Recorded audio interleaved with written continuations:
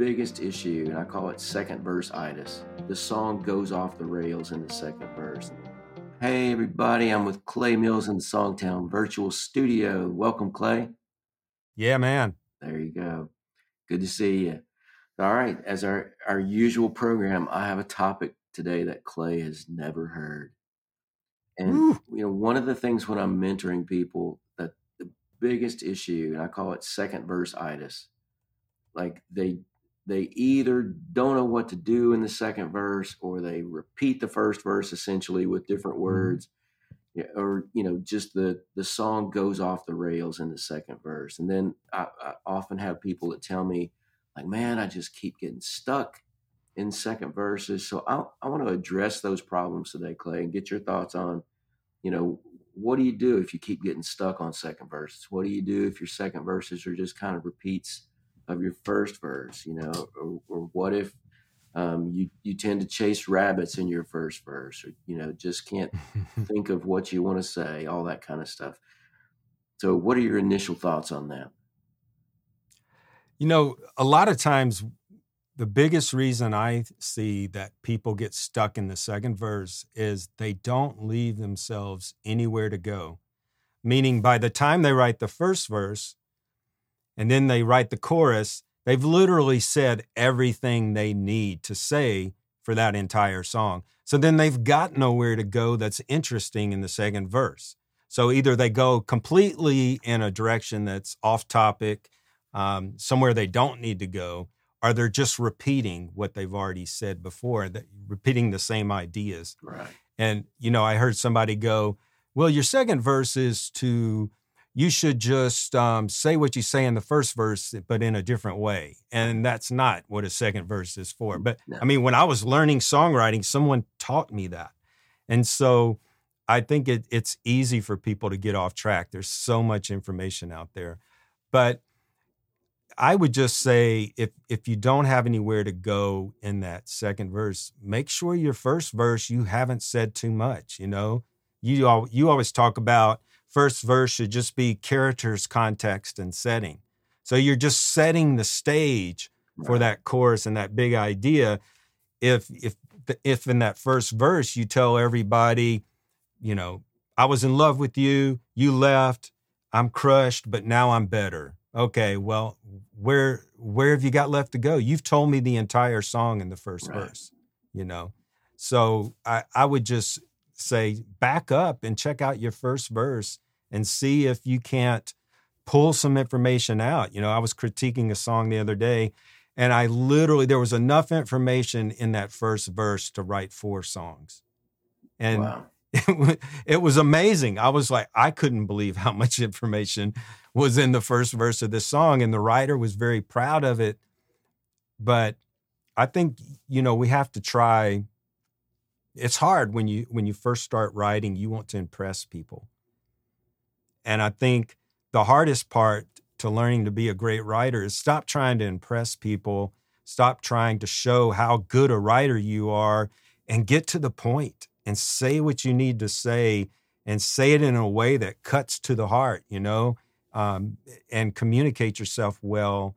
And I think the rest will take care of itself. As you do that, if you start from that place, then you can work on making it more interesting. But if your goal is to just write this incredibly interesting verse, then nobody's going to care. It's not going to matter how interesting it is. Yeah, I was mentoring somebody recently, and I wound up just asking them straight out, did you write this to try to impress me with all the clever lines that you could come up with, or did you write this to tell a story in a heartfelt way? Yeah. And they said, probably to impress you. And I said, that's not what the listening audience is wanting out there. They're not going to go, that song's got such a clever rhyme or a clever line that I'm going to go listen to that song on repeat, or I'm going to go buy that album on vinyl, or whatever it might be. They're going to listen to your song and go, what did I feel? Did I feel something that I want to feel again? If I do, then I'm going to keep playing that song. So yeah, I think all that stuff's super important, and if you find yourself in that trap of repeating the first verse, usually the reason is we come up with one good way to set up our title and our chorus, and then we can't think of another way. So we Right. kind of have to use the same device to get back to that chorus the second time. And that's why in the song building book that I wrote with Bill O'Hanlon and that we teach in Songtown, I talk about mapping out your song or doing a blueprint of your song so that you know what you're going to say in every section. If you do that kind of technique, you're not ever going to get to the second verse and not know what to say, because you decided in the very beginning what you're going to say, and you also decided to say something that was unique and different than what you said in the first verse, and that takes the song idea farther. So that blueprinting idea can be really valuable if you get to second verses and go, wow, what do I say that's different? To think about that ahead of time. And there's song titles that um, I throw out, or a co-writer will throw out, and we'll talk about it and try to do a blueprint, and we just decide there's not enough there to write a song about. That Right. we can't think of another second verse a second verse that would take the big idea farther. So we just don't write that Mm-hmm. idea until we come up with something that will do that. Today I was writing with a hit writer, and we were kind of wrestling with a title, and we decided before we wrote it that we just didn't think we could pull it off. We just didn't think there was enough there, and that we had enough clarity on what we were trying to say and all that kind of stuff. So that could be a technique.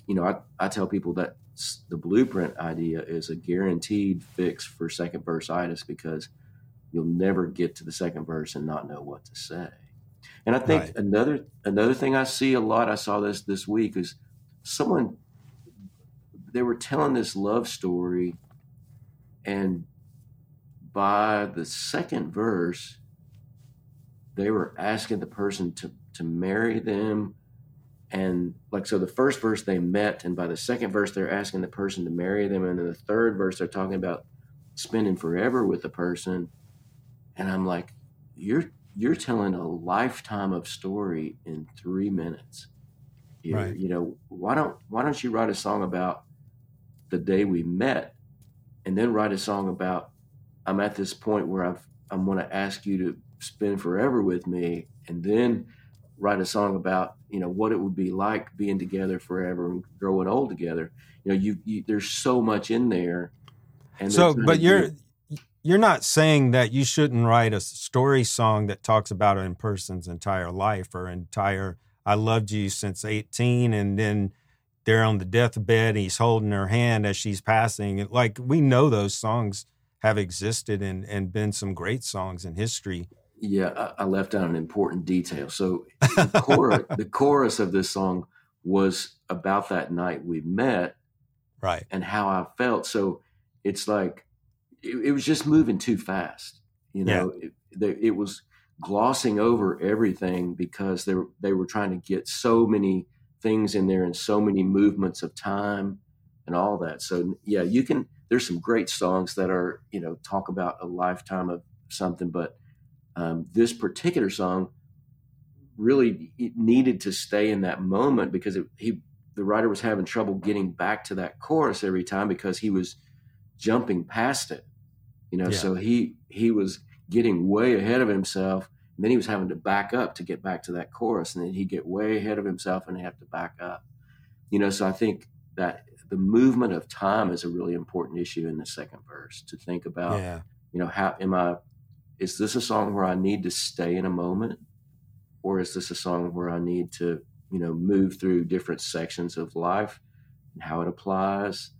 There's an old song called "Where Have You Been?" That's a great example of how they do tell a lifetime of story, but it Hmm. gets back to that chorus in a really natural way, and the chorus is not set in one particular time that can't change. The chorus is able to move with the story, that kind of thing. Right. So every time you get to the chorus after a verse, the words for the third chorus mean something different, even though they're the same words as they meant in the first. So that chorus is able to move through time, and you're not just jumping back and forth with the whole thing. Right.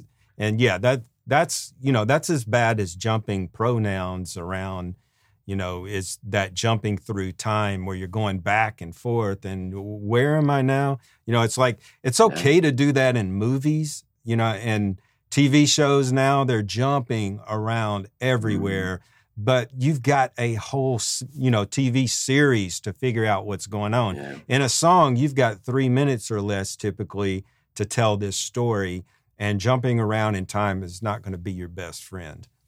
No, it's not at all. And this particular song started off in present tense, then the chorus was past tense. The second verse was future tense, back to the chorus in past tense, back to future tense in the bridge.